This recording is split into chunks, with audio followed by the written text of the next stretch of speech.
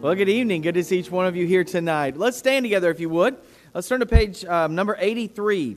Page 83. This is my Father's world. We'll sing all three verses as we begin tonight from page number 83.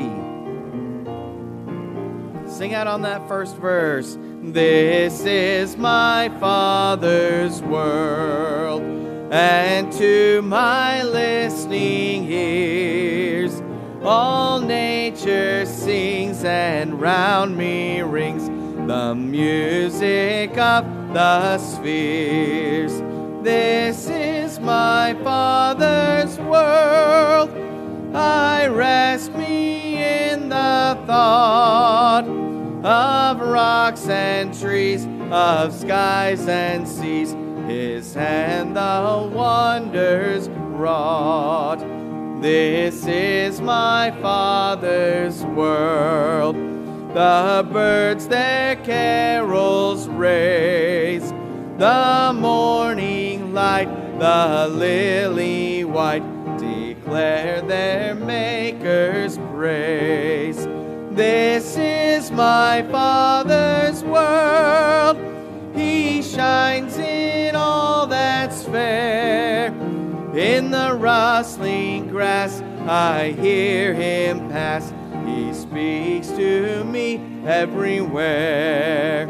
This is my Father's world.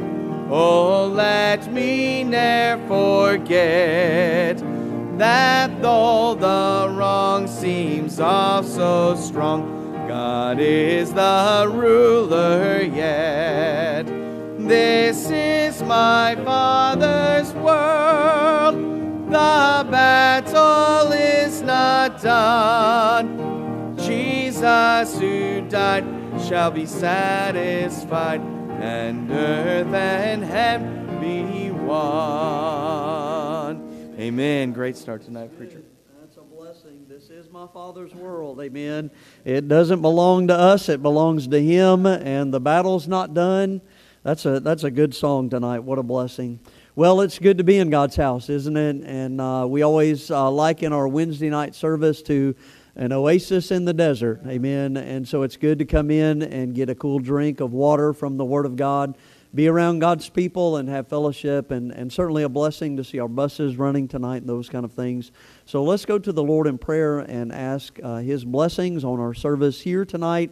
Certainly be much in prayer for the kids' classes downstairs as well as our teen classes and those kind of things. So let's pray tonight. I'm going to ask Brother Will Kennedy back there if you would pray for us.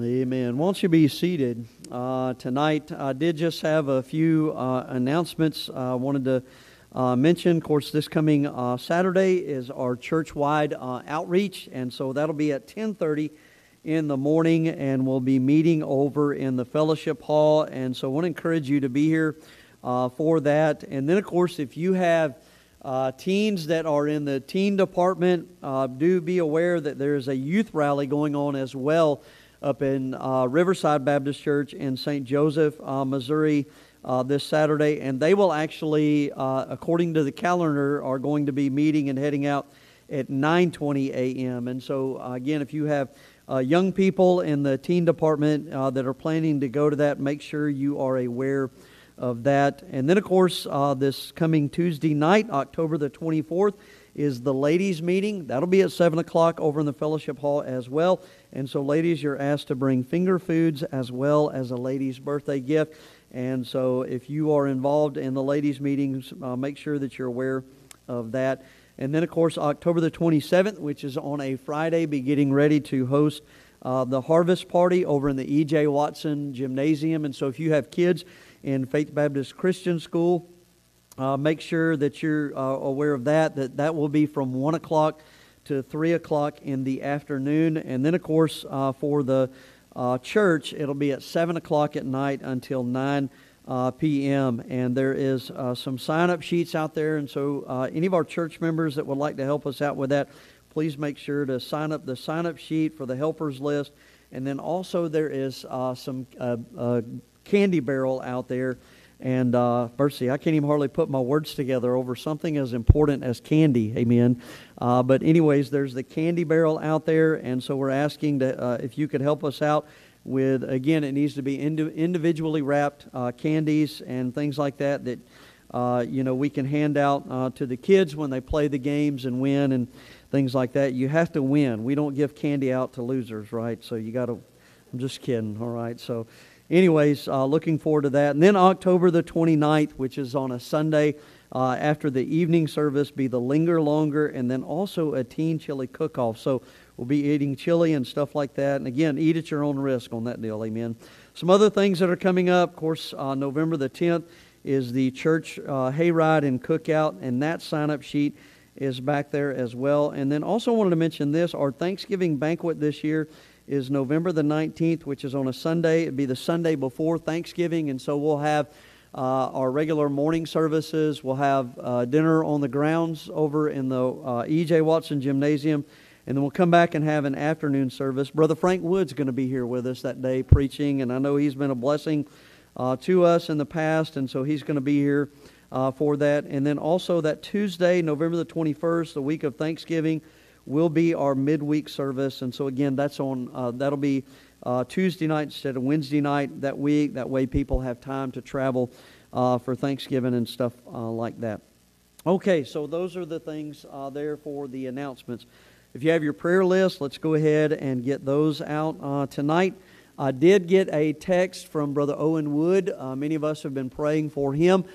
He got pretty sick, and I did got a response yesterday. He said, speaking of yesterday, was the first day I've stuck my head out the door, doing a lot better, and so praise the Lord for that, and sure thankful for that. But we do have quite a few on our health list and things like that. We certainly need to remember in prayer, as well as our unspokens and unsaved and different things like that. And so I did want to mention quickly just one update, and that is Miss Laura Stanfield. That's Miss Georgie Raymer's sister that's dealing with cancer, and she is now back at MD Anderson, and so trying to get some things worked out there, and just really struggling with that. And so if you would pray for her, I know that she would appreciate that. Anybody have a prayer request or anything like that tonight, an update or anything? So, all right, Ms. Zodi.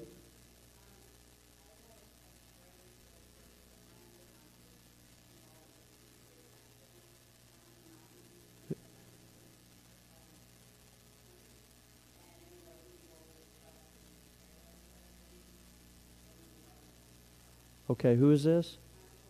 Uncle Mark. Mark Olson. Okay.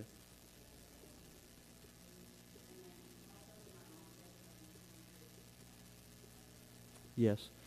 Yeah, I'm glad you mentioned that too. Yes, please continue to pray for Miss Melanie Edler. She's having some pretty serious tests, and so remember her in prayer. And then also, if you would add Mark Olson on there, that was involved in that truck wreck, and so we'll sure be praying for him. So, anybody else tonight? Okay, Miss Sue. Yes. Good.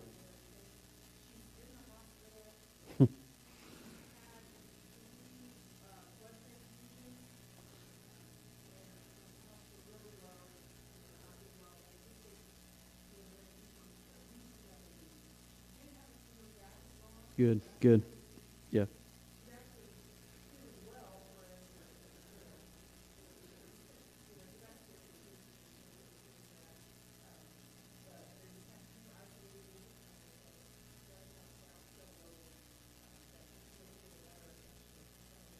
Okay.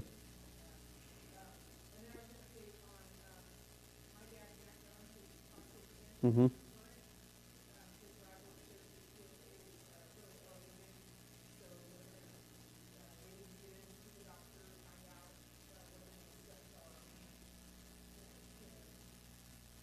Okay.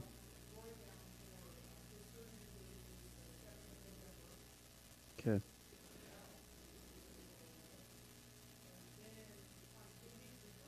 Yes. Praise the Lord. Good.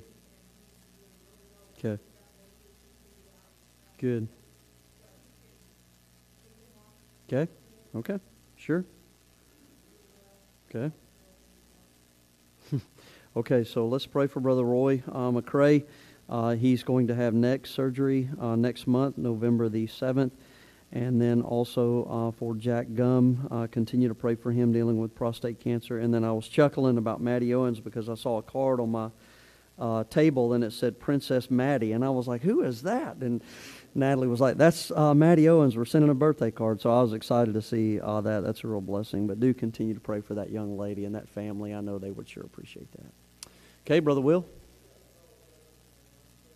Yes. Yes.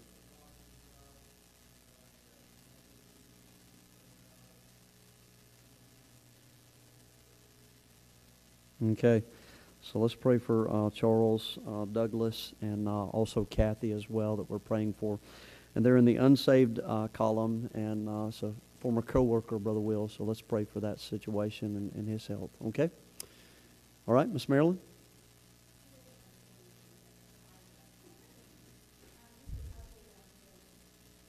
Yes.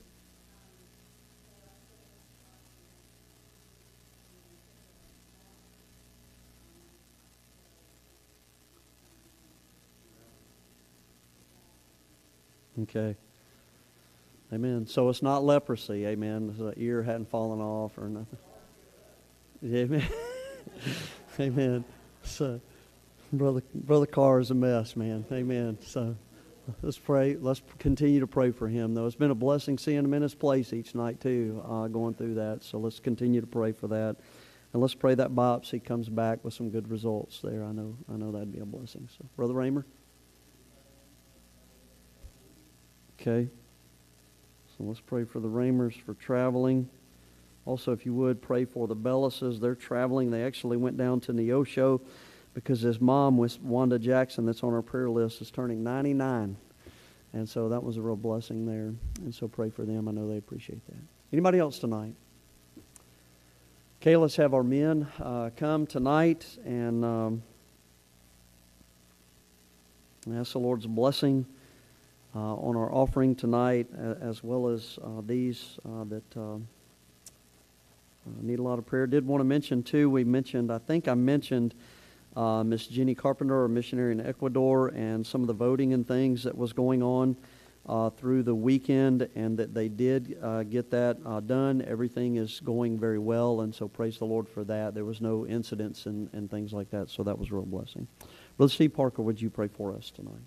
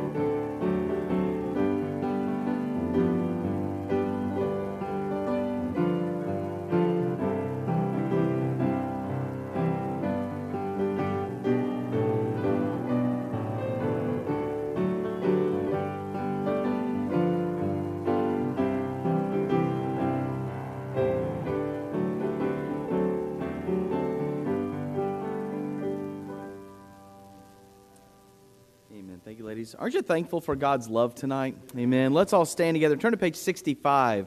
Page number 65, the love of God. How great it is. Let's sing all three verses tonight. Page number 65.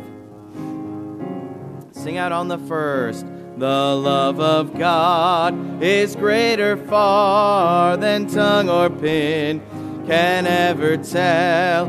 It goes beyond the highest star and reaches to the lowest hell. The guilty pair bow down with care. God gave His Son to win. His erring child He reconciled and pardoned from his sin. O love of God, how rich and pure, how measureless and strong, it shall forever must endure the saints' and angels' song.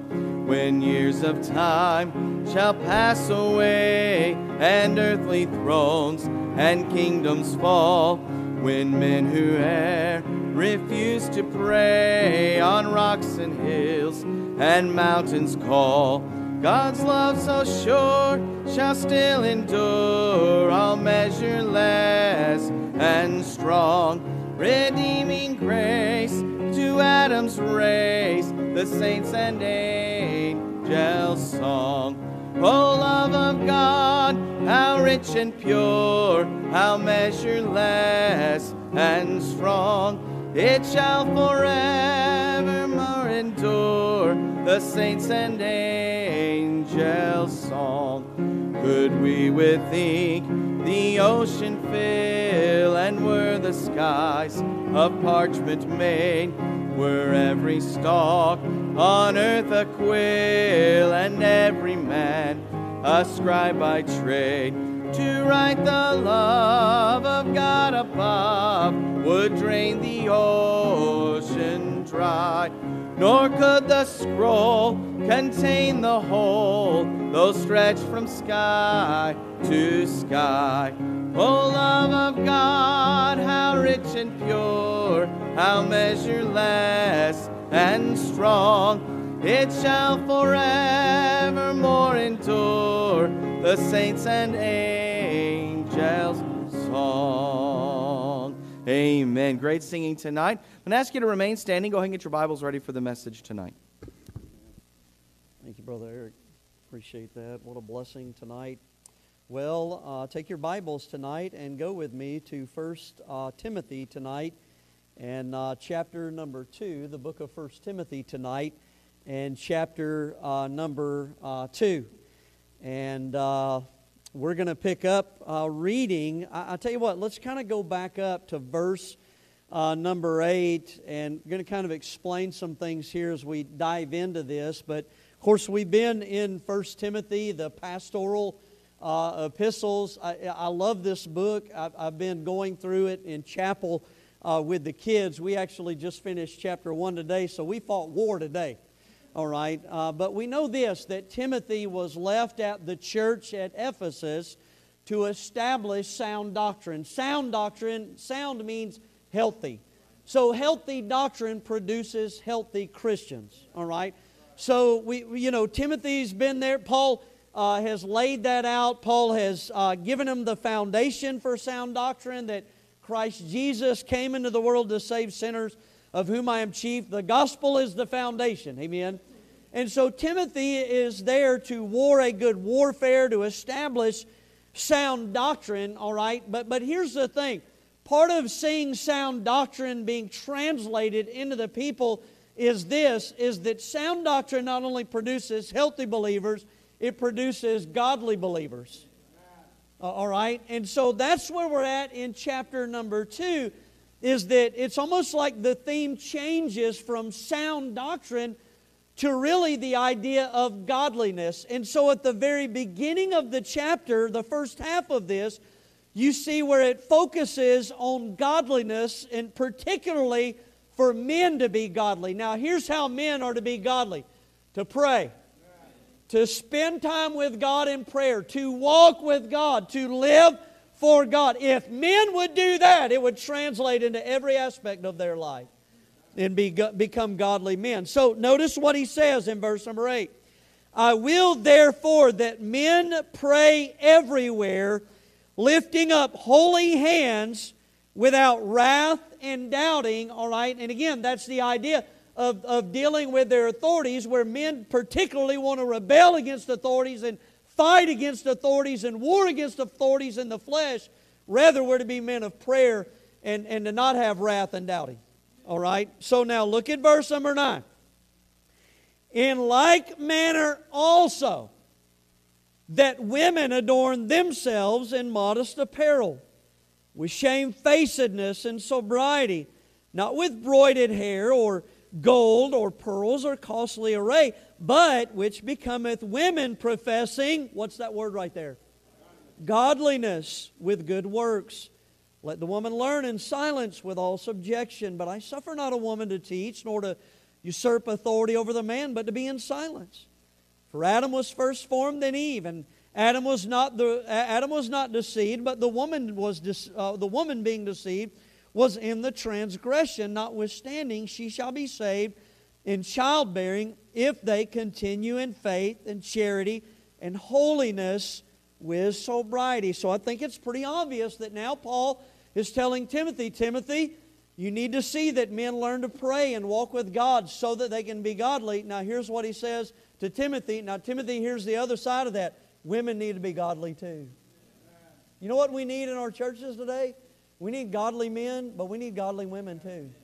And so now he deals with this subject tonight. Now there's a lot of explaining and things here to do, and we're going to get into this, but I'm just telling you, if you and I would open up our hearts and minds tonight and let God's Word speak, and let Him challenge us, and let Him help us on some things tonight, and I believe it'll be a blessing to you. Father, would you help me tonight? Lord, I certainly want to, as I already prayed privately, I want to communicate not only clearly in the things that I say, but how that I say them, Lord. I don't want to be a stumbling block to anyone that's here, particularly any of our dear ladies that are here.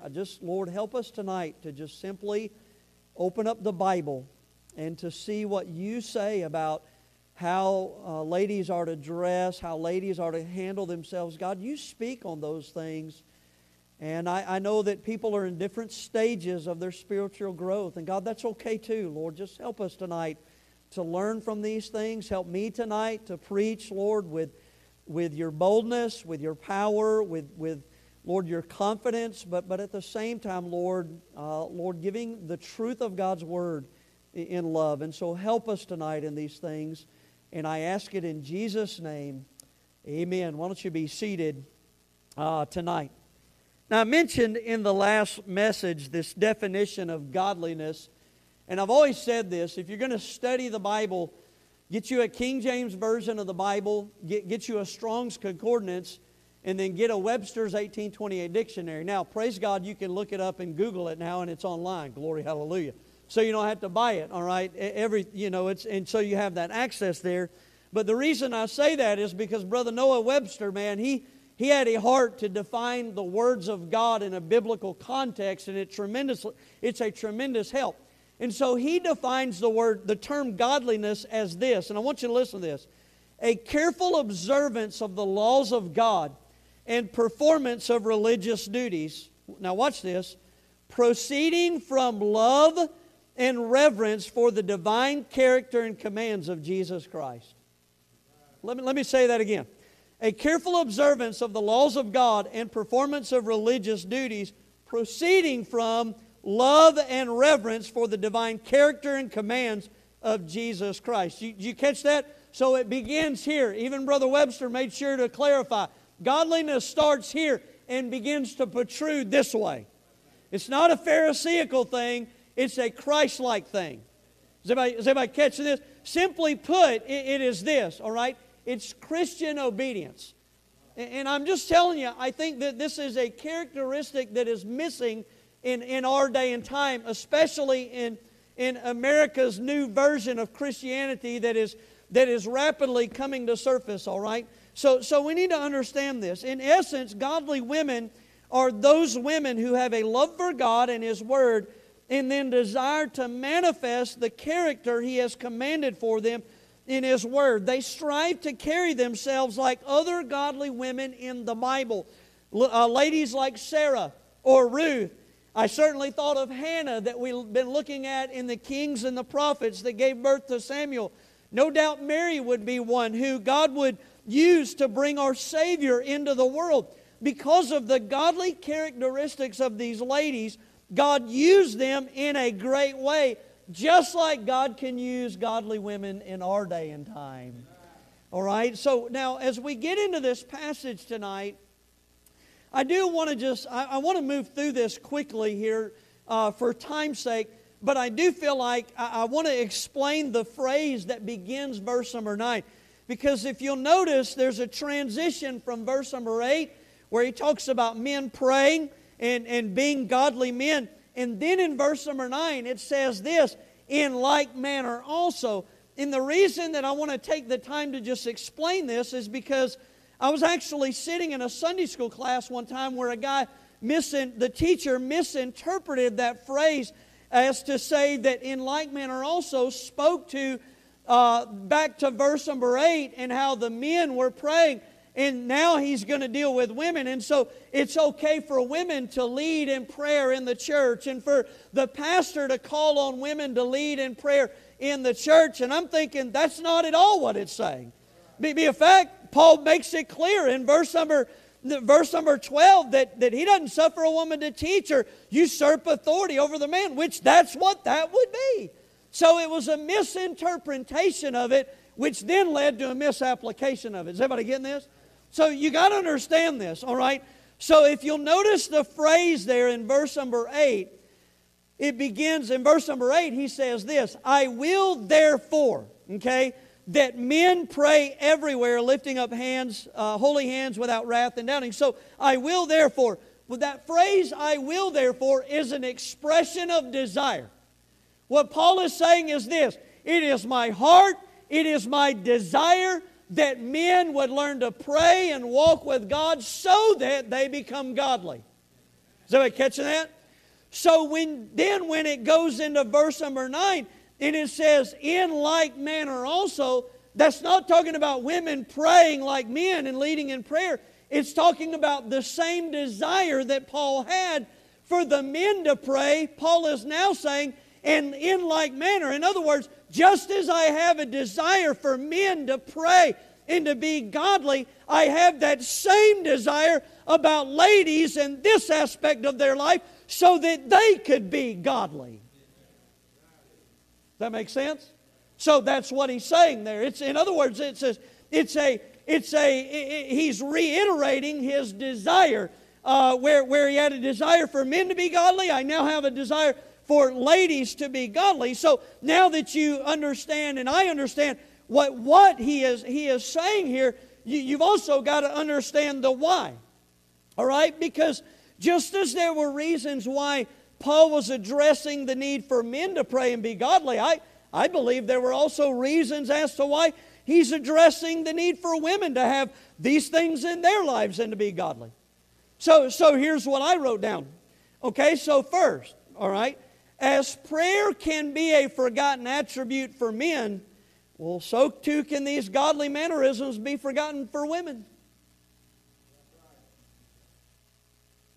Remember, this chapter deals with the two genders and those responsibilities that they tend to neglect. It's not that it's okay for women not to pray or that men can dress and carry themselves however they want to. That's not the... No, both are to pray and both are to carry themselves in modesty. So you understand that. No. But just as men can be influenced by the world in how they carry themselves, listen, ladies can be influenced by the world as well. And so Paul's addressing, and think about this, typically speaking, it is within the nature of men, all right? It's within the nature of men to be self-providers, to be independent, prideful, rebellious towards authorities. Come on, ladies, that was your chance right there to go, amen, yeah. My wife would be elbowing me right now. He's talking about you. So you understand? I just saw an elbow go over, amen.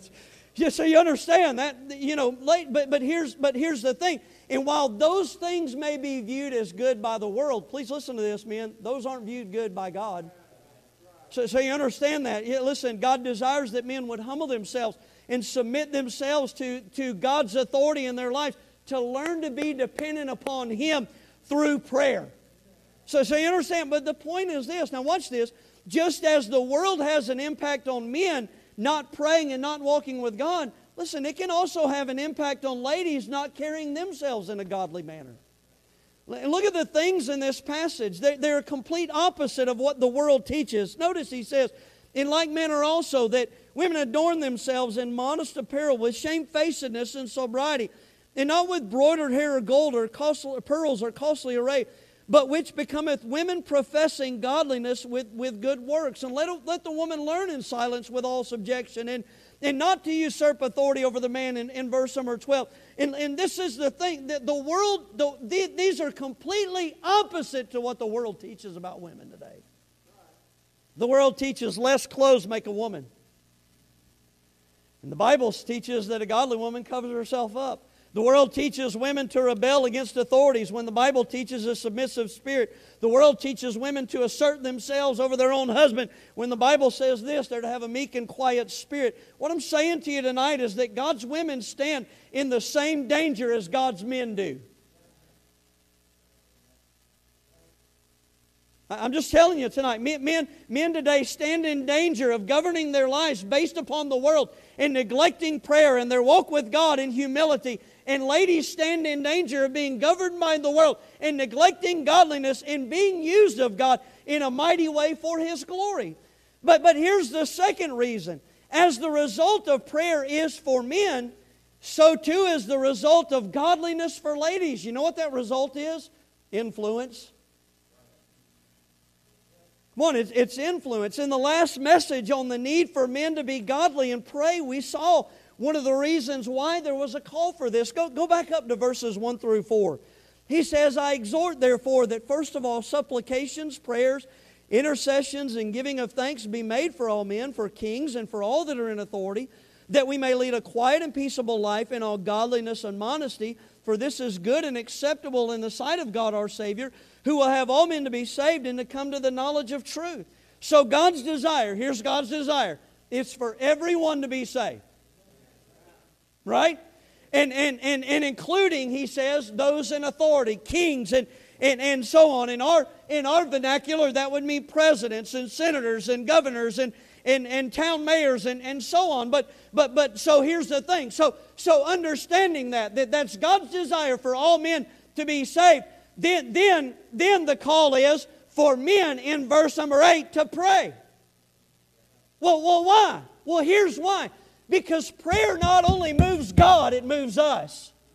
It puts us in a heart condition to where we will be godly and have regard and respect for those authorities. Why? So that we can be the influence that we need to be on them.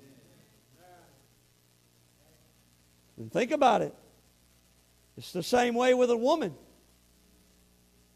But listen, you understand, in like manner also, so does a woman that carries herself in godliness, gives them great influence for Almighty God. Come on, think about it, friend. You got a woman that's wicked in her tongue and angry and bitter in her spirit and character and dresses ungodly, yet claims to be of God. You see it all the time today. And people, oh yeah, sure, I just believe in God. And they're just the most ungodly individual. That's not going to do anything for the cause of Christ. That's going to push people away from the things of God. But you take a woman that's striving to walk with God and to live according to the Bible and has godly character and is carrying herself, and I'm telling you, right, listen, a godly, gracious woman like that, you're talking about people that will she will draw people to herself and eventually unto Jesus Christ.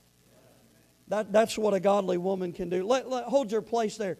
In fact, Peter reiterated the same thing here. Go with me to 1 Peter and chapter number 3 here. And hold your place there in 1 Timothy because we're coming back to it. Because we're almost to the message. Look at 1 Peter chapter number 3. See, the Bible still speaks on this stuff. This is what drives me crazy today is guys don't preach on these things and help people on these things. We need help. Look, as a guy, ladies, I'm telling you, as a guy, this is what I think about. I want to be pleasing unto the Lord. How do I do that? How do I carry myself? How do I act? How do I behave? What am I supposed to say? And you got to go to the Bible and find those things. Well, guess what? God speaks on the ladies as well. And look at what He says in 1 Peter 3. Look at verse number 1. He says, likewise, ye wives, be in subjection to your own husbands, that if any obey not the word, that means this, they're lost. He says, they also may without the word be won by the conversation of the wives. The word conversation there means this, the way that she lives. And he's saying this, that a man that's lost, he can be won, he can be influenced to come to Christ as his Savior. How? Because his wife is saved and she's living Christ-like in her life. And it has a powerful impact on him. Look at verse number 2. While they behold your chaste conversation coupled with fear, who adorning, let it not be that outward adorning of plaiting of the hair and of wearing of gold or putting of apparel, but let it be the hidden man of the heart, in that which is not corruptible, even the ornament of a meek and quiet spirit, which is in the sight of God of great price. This is not even in my notes tonight, but I was thinking about my friend Al Price and his wife Trish, and what a dear, precious lady. And in fact, it came up, I think, the other day on my wife's social media, and Emily was asking who that lady was, and Natalie was telling her, for those that don't know, they were celebrating their anniversary or her birthday, or I think it was her birthday, and they were in Arizona, and they were coming back from a cabin in Arizona, and a drunk driver was coming the opposite way and crossed over and hit him head on and killed her and the dog. And so she's in heaven now. But this is how Al Price got saved. It's because Trish got saved. And Trish was praying for Al Price to be saved. And he said this. He said, I remember waking up one night in the middle of the night and rolling over, and my wife wasn't in the bed, and I was trying to find her, and come to find out she was on the other side of the bed and on her knees before God, praying that God would save her husband. He said she put a little CD, a gospel preaching CD in my case, and he was in the military at the time, and he went off on a mission, and he was sitting in his hotel room and was listening to that CD and got under conviction and called his pastor and said, I need to be saved, and he got saved. Now listen to me, that's a godly woman. I gotta be honest with you, I don't think it would have went that way if she'd have just been nagging and going, why don't you just get right with God, you sorry old joker, and rah, rah, rah, rah, rah, rah, rah. Does anybody get what I'm saying? But you take a woman that walks with God and has a humble spirit about her and a godly spirit about her, mercy, the influence that God can use right there. So it's like the air goes out of the room when you preach on this stuff. But we're going to preach on it tonight. I've been waiting for 2 weeks. Maybe I'll sleep after tonight, but I'm telling you, I ain't scared. But you understand, here's the thing. This is what you got to understand. There is a desire from God for women to be godly in His churches. That's why this is in here. It's so we as men can walk with God and ladies can walk with God. The reason is so they can be influential for the cause of Jesus Christ.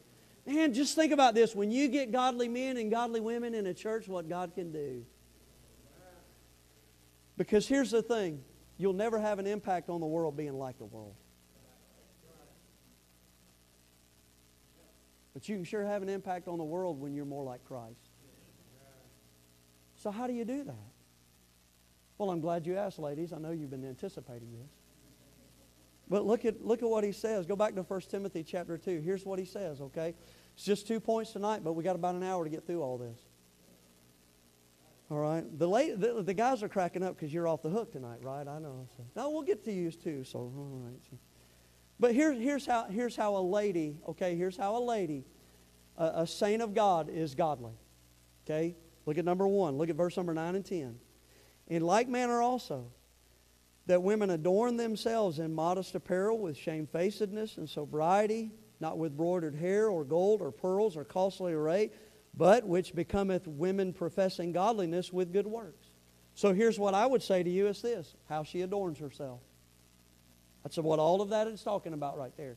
The word adorn right there in verse number 9, I like this. It literally means this, to put in proper order, as in to decorate. Now when I think of decoration, I think of tree. Like a Christmas tree. I was thinking about getting it out last night. I'm ready. I don't care nothing about Halloween. Big deal. But give me the Christmas tree Reese's peanut butter cups and I'm all in, son. You know what I'm saying? The only thing I'm excited about is the apple pie concrete comes out tomorrow in Andy's Frozen Custard. And I'll probably be there when the doors come open. But you understand what I'm saying? Listen, I think of a Christmas tree. Now here's what we did. We would all get the kids together and we would decorate the Christmas tree and we would do that. But one year, our three oldest ones, they were smaller. And so we decided one year we were going to step back because we're tired. And I know the world's run by tired people, but I'm tired. Here's the box. You decorate the Christmas tree. And so we turned them loose. And we got exactly what we were asking for. It was like one spot on the tree that had every ornament that we owned. And of course, it didn't help that they could only reach like that high, right? And so you understand, it was just a total disaster. And we had to come back and we had to, get it all straightened around. But here's the point. Though there were decorations on the tree, things were out of order. And so, because they were out of order, the tree wasn't actually adorned. Catching that? So what I'm saying to you is that word adorn here reminds us that you can't just have one of these aspects in your life and ignore the others and go, okay, I'm godly. No, you have to have all of this in it. So here's the thing, modest dress, but poor character. That's not godly. And vice versa, poor or good character, a sweet spirit, but you have the attire of an harlot in Proverbs. That's not godly character. Does anybody get what I'm saying to you? And so the tree must be decorated in an orderly manner. So here's what he says. In like manner also, that women adorn themselves, and here's the first thing, in modest apparel. So here's their apparel.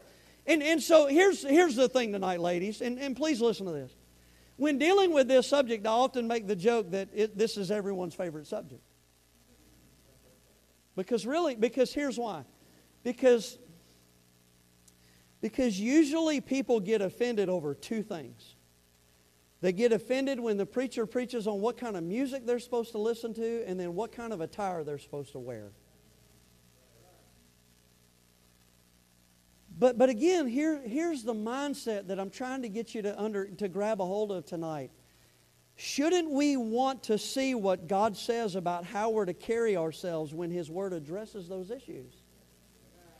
Come on, as His children, shouldn't we have a heart tonight to go, you know what?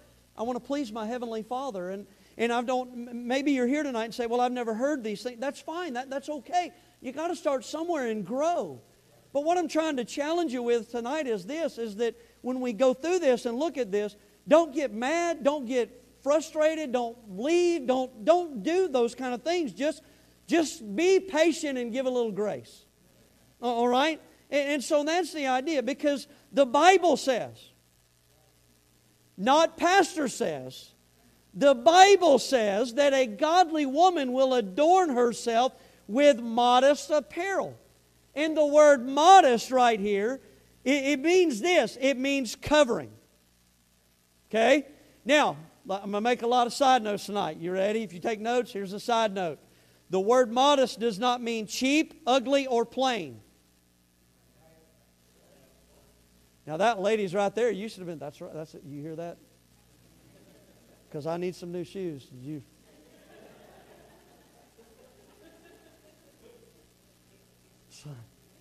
Welcome back. Amen. You thought the air was out of the room for a while, and okay, lighten it up a little bit. But here's my point. See, some people take this stuff to one extreme or the other. We're gonna stay biblically balanced tonight, so stay with me, because some have taken this to the extreme, like the Amish or the Mennonites, which is, I find insane, that they have all the, head coverings and plain clothes, but they're in Bass Pro Shops with a cell phone. And anyways, I got a lot of stories about that one. But see, that's the thing. God is not against beauty. God is not against our ladies looking nice, but He is against both ladies and men showing their bodies to everyone through a lack of clothing or immodest clothing. Does that make sense?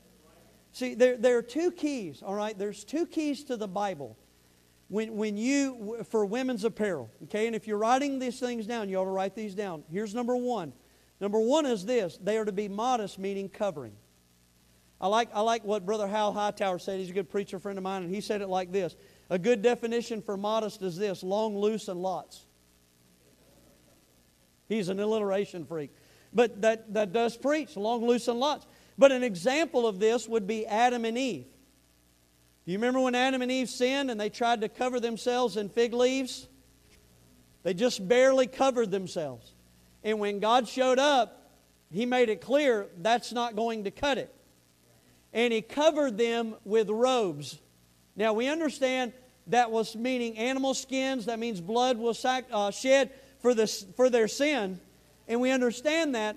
But there's also the principle that God clothed them with robe-like coats that were loose-fitting and came down below the knee. Now that's modest apparel. Is everybody catching that? So number one, modest means covering. Number two is that clothing is to be gender-specific. That means this: it's to reveal your gender. Men, dress like men. In fact, here's a verse in Deuteronomy 22:5. All right, it says this: that women shall not wear that which pertaineth unto a man, neither shall a man put on a woman's garment, for all that do so are abomination unto the Lord thy God. Now, in the Old Testament culture, as well as much of Eastern culture today, robe-like apparel was worn by both men and women. Okay, the difference for men was their color, and they were also permitted to wear pants under their garments. In the Old Testament, women had more feminine colors and styles that separated them from being mistaken as men. Don't get me started on pink. So yes, I realized, I knew he was going to bring up that verse in Deuteronomy, and I realized that's an Old Testament verse that deals with the wickedness like cross-dressing and things like that, which very much applies right now. But it also gives us the principle that our apparel is to be distinct and to identify us, whether we be a male or a female.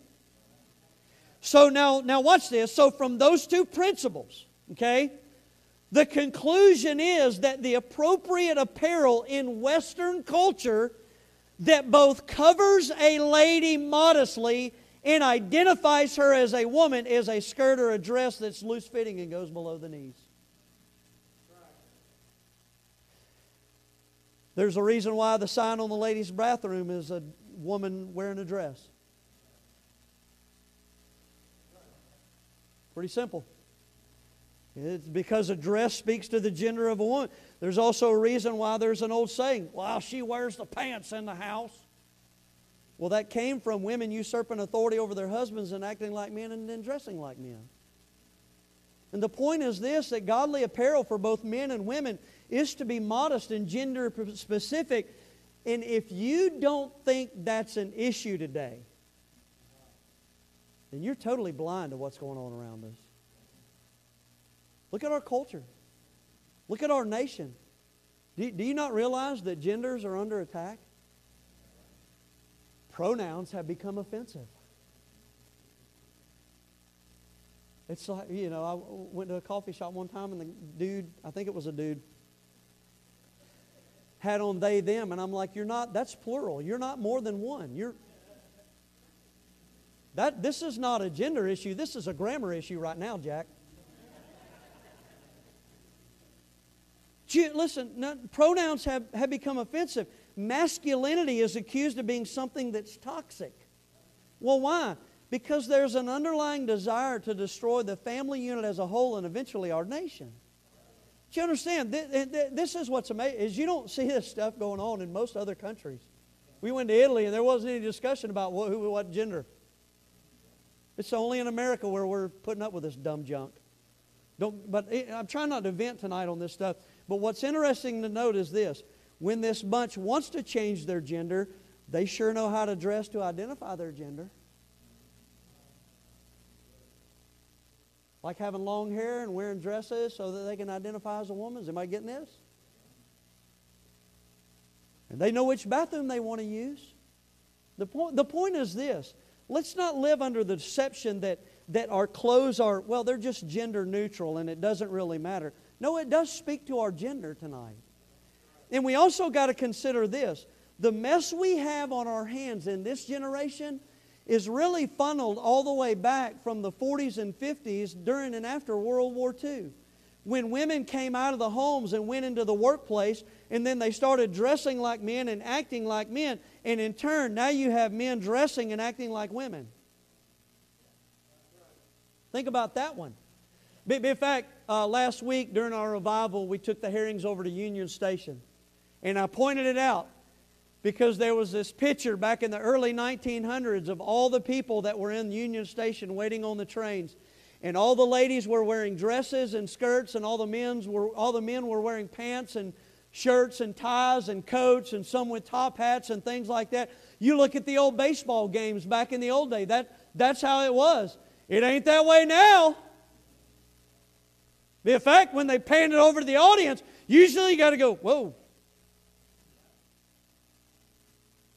Hello? See, now we're to a place where people are wearing their pajamas out in public. Yoga pants. That leaves nothing to the imagination. And here's what God is saying. My people shouldn't follow the trends of the world. My people, rather, if we're to have an impact on the world, we ought to be different. We ought to be godly. And that's first manifested in how we dress. Now, please listen to this tonight. I realize that this can be a tender subject for some. I get all, but again, we're trying to look at the Bible and see what God says about these things. Okay? And please, and this is what I always say. Here's what I always say. You ready for this? I'm not the priest of your home. You're the priest of your own home. And I don't mean that in a Catholic sense. I mean that in the sense that you have the right to make spiritual decisions about your home, just like I have the right to make spiritual decisions about my home. As for me and my house, you know what we're going to do? We're going to strive to dress and carry ourselves the way the Bible says. That's going to be our standard. And if you choose to go another, that's fine. That's your choice. I will love you. When you come in the house of God, I'm not going to look down on you. I will love you just the same. You're going to have to answer to the Lord Jesus for those things, not me. Okay, so again, this is your decision. You decide those things. However, I want you to understand some things here. One, I don't think it's fair to despise God's standard here for apparel, but then turn around and say, well, you know what? God's standard for men ought to be this. They need to pray. I don't think that's fair. In fact, I was talking to my wife about this before the service tonight, and I said, yeah, it just seems like when a man of God stands up and preaches on things and about women and their character and how they should dress, there's like this big fear and all of this stuff. Because it's almost like women hold men to a higher standard but not willing to acknowledge some things in their own life. I don't think it's fair, ladies, if you look at men and say, well, they need to be godly. Well, I think you're supposed to be godly too. It's not fair if you're going to say they need to be doing that so that they can be godly, but I'm just going to do whatever I want to do. That's not fair. That's holding somebody to a standard that you're not willing to hold to yourself. That's called hypocrisy. In fact, when we get to chapter 3 in the next 2 verses where he talks about if a man desire the office of a bishop, here's the qualifications. And you go, yep, he needs to abide by the Word of God. These are to be his qualifications. Well, that's good. So long as you're in agreement with where we're at right here. Well, you didn't know that one was coming, did you? Sorry, But really, it's honest, isn't it? Isn't that a fair assessment? To go, wait a minute, we can't expect other people to have a standard for godliness that God says they need to have, but then we're not willing to have it ourselves. Number two is this, is that if you desire to be part of the leadership of Faith Baptist Church, I said the leadership of Faith Baptist Church, not a member of this church, but a leader in this church, well, we do require people to honor God's standard in these areas. No, I'm just, and here's the thing, why would we not? You understand? Why we would wear our best or go buy something nice to wear when we meet the president, but then turn right around and dress like a bum to worship God. I don't think God's pleased with that. I think we ought to honor Him. God's far greater than any man. We ought to give Him the glory He deserves by obeying His word in those areas. Now let me give you the third thing on this, and that's we will continue to hold this standard in our school. My goodness, where our kids are going today in their dress. And some of these 9, 10, and 11-year-old girls and the way that they're dressed. I mean, you're setting them up for a life of prostitution. It's disgusting. But you understand, no, we're not going to do that. We're going to teach our kids in our schools how to dress modestly. Now, whether they choose to do that in their personal lives or after they graduate, that's up to them. But I'm telling you, we're going to hold to the Scriptures no matter how much people in our culture go, well, that's so outdated.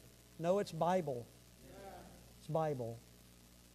So let me tell you the second thing here, and let's move on from this. Look at the next thing here. It's not only her apparel, but her attitude. He goes down and says that a woman ought to adorn themselves in modest apparel, but also with shamefacedness and sobriety.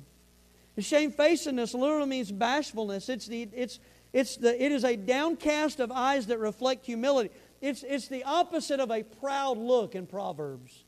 Sobriety literally means this, a sound mind. It's the idea that she is in self-control. Though the woman is the emotional creature, sobriety means this, she has her emotions in check. Okay, thought that would get an amen from some of the guys, though. You're scared right now. But both of these reflect what a godly woman's attitude should be. Humble and gracious, meek and quiet. Shamefacedness, sobriety. And notice it goes on to say, not with broidered hair, gold, or pearls, or costly array. And please note that God isn't saying that a lady shouldn't look nice. Rather, it's a contrast. What He's saying here is that it's more important for a woman to have a godly attitude than it is to be wearing expensive clothing. Well, why? Well, because one, that's the part that we tend to spend more time on. Does this look nice? I'm not answering that. I'm not.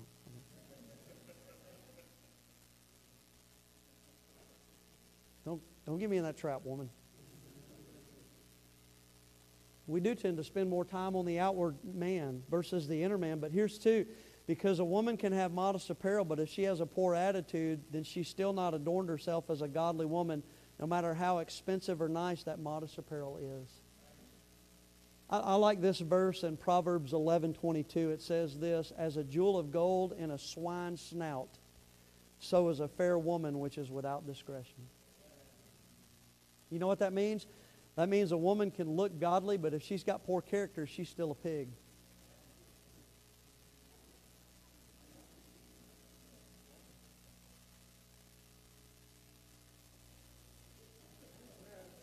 Amen. Some of you are like, amen. But that's true, right? So that's what Solomon said. I didn't say that. Solomon said it. So I was just giving you the southern vernacular on that.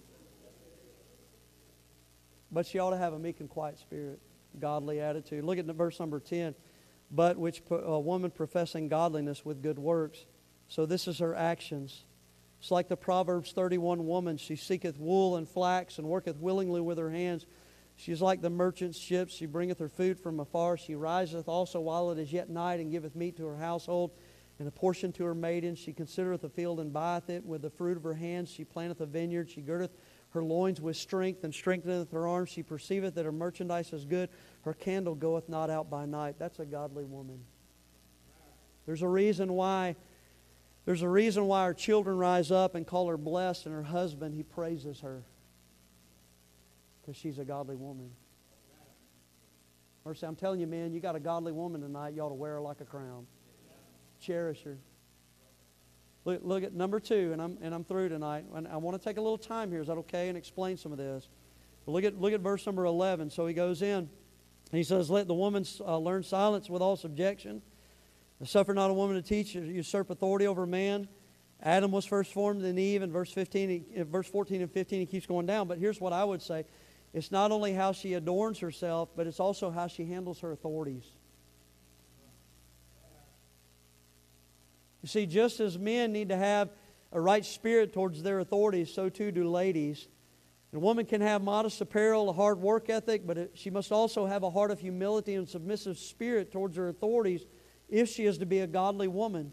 How a woman responds to her husband, how a lady responds to her parents, her pastor, her employer at work, and especially the Word of God says a lot about her character. And so this is what this last part is about. In verses 11 and 12 that we just read there, where it says, let a woman learn silence with all subjection, but I suffer not a woman to teach, nor to usurp authority over the man, but to be in silence. A godly woman does not usurp authority over a man. Usurp means to seize or to hold on by force.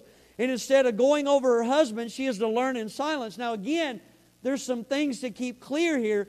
In those days, it was typical for women to ask questions during the service.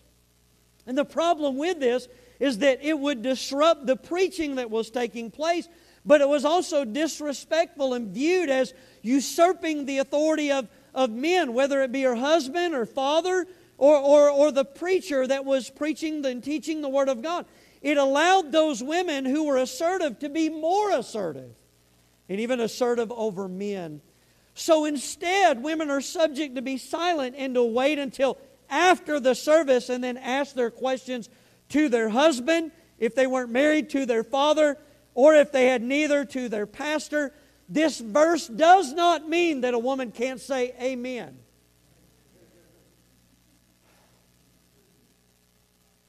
Now don't get too carried away with it.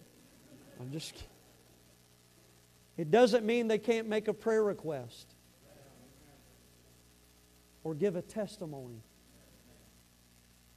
This verse also does not mean that a woman can't teach at all. I praise God for the ladies that are in our Sunday school classes, teaching our kids the gospel of Jesus Christ. And there are some dear ladies in churches, and even like ours, that have led a multitude of children in the church to Jesus Christ. What a blessing that is. That's not what this verse is saying. This is, you understand, this is exalting oneself over an authority that God did not mean for women to have. And that's what this is talking about. And a godly woman understands that. And so with a meek and quiet spirit, she desires to submit herself to those authorities that God has placed in her life and carry herself as such. Number 2 is this. She understands that God has a role for both a man and a woman in the home. Look at verse 13. For Adam was first formed, then Eve. God is a God of order, for the man to be over the woman in authority. Or God's order is for the man to be over the woman in authority. It's not about importance, but about roles and responsibilities. The man is meant to lead. The woman is meant to submit and follow. And I love 1 Corinthians 11:3. 1 Corinthians 11:3 says this, but I would have you to know that the head of every man is Christ, the head of the woman is the man, and then the head of Christ is God. Did you catch that? The head of Christ is God. Do you understand that even in the Godhead there is order? It's God the Father, God the Son, God the Holy Spirit. Now watch this. That doesn't mean that one is more important than the other. All of them are God. There's God the Father, God the Son, God the Spirit. All of them are God. So it's not an importance. It's about order and roles and responsibility. And it's the same way within a home. God even has an order in the Godhead, and God even has an order in the home. The man was created first, and then the woman. Man was created to work in the garden, and the woman's responsibility when she was created was to come alongside and help him. And not the other way around. Look at verse 14 and 15, and I got to finish. And Adam was not deceived, But the woman being deceived was in transgression, notwithstanding she shall be saved in childbearing if they continue in faith and charity and holiness with sobriety. So here's the last thing. She also understands the consequences of what could happen if those roles are out of order. Now listen to this. Verse number 14, let's look closely. It says, and the woman was not deceived, and Adam was not deceived, but the woman being deceived was in transgression. This does not mean Adam was not responsible for his sin. You catch that? He most certainly was. The point of the verse is to show what happens when the home gets out of order. Eve was leading and making the decisions, and the devil came along and deceived her, and she influenced Adam to follow her in sinning against God. And he ultimately made the choice too. But here, look at verse number 15. Okay, so notwithstanding, she shall be saved in childbearing if they continue in faith and charity and holiness with sobriety. So what does that mean? Well, this doesn't mean that a woman is spiritually born again when she gives birth to a child. It's not what that is talking about. All right? And I've got some jokes I can make about that one too, all right? It's not what that's talking about. And it is in contrast to what was said in verse 14. See, though the woman was deceived and bears part of the blame for the fall of man, watch this, she's still necessary for the home. Well, why? Well, I got news for us, fellas. Without her, we wouldn't be having children. I like what one guy said, if it was up to men to have kids, you'd have one and that'd be it. And be a fact, 3 other guys would look at it and go, I ain't doing that. And humankind would die out. And all the ladies said, exactly, they'd be tough. We get a sinus infection, we got to lay down for 3 days. They give birth and they're back in the house the next day cooking supper. And I'm like, mercy. I will not be messing with her.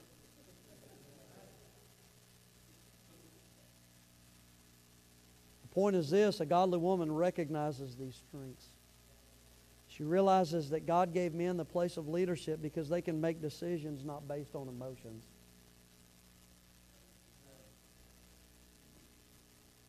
And though she must humble herself to that authority, boy, she has a great role within the home. Because she is called mother to her children. And with that role comes both great praise and great influence. A foolish woman scorns those things. A foolish woman scorns those things. She will use her influence to manipulate and deceive to get her own way. But a godly woman will realize God's intention for her role and humble herself to it and allow God to use her in a great way. Isn't that good? Let me help you with this tonight, and I'm done. We need godly men. We so need godly men in this church. But we need godly ladies too. And if there is one thing that I could say to you tonight, it would be this. Don't let something as silly as apparel get in the way of you being everything that God wants you to be in your home and in this church. Because we need you. No doubt we need you. Let's all stand tonight.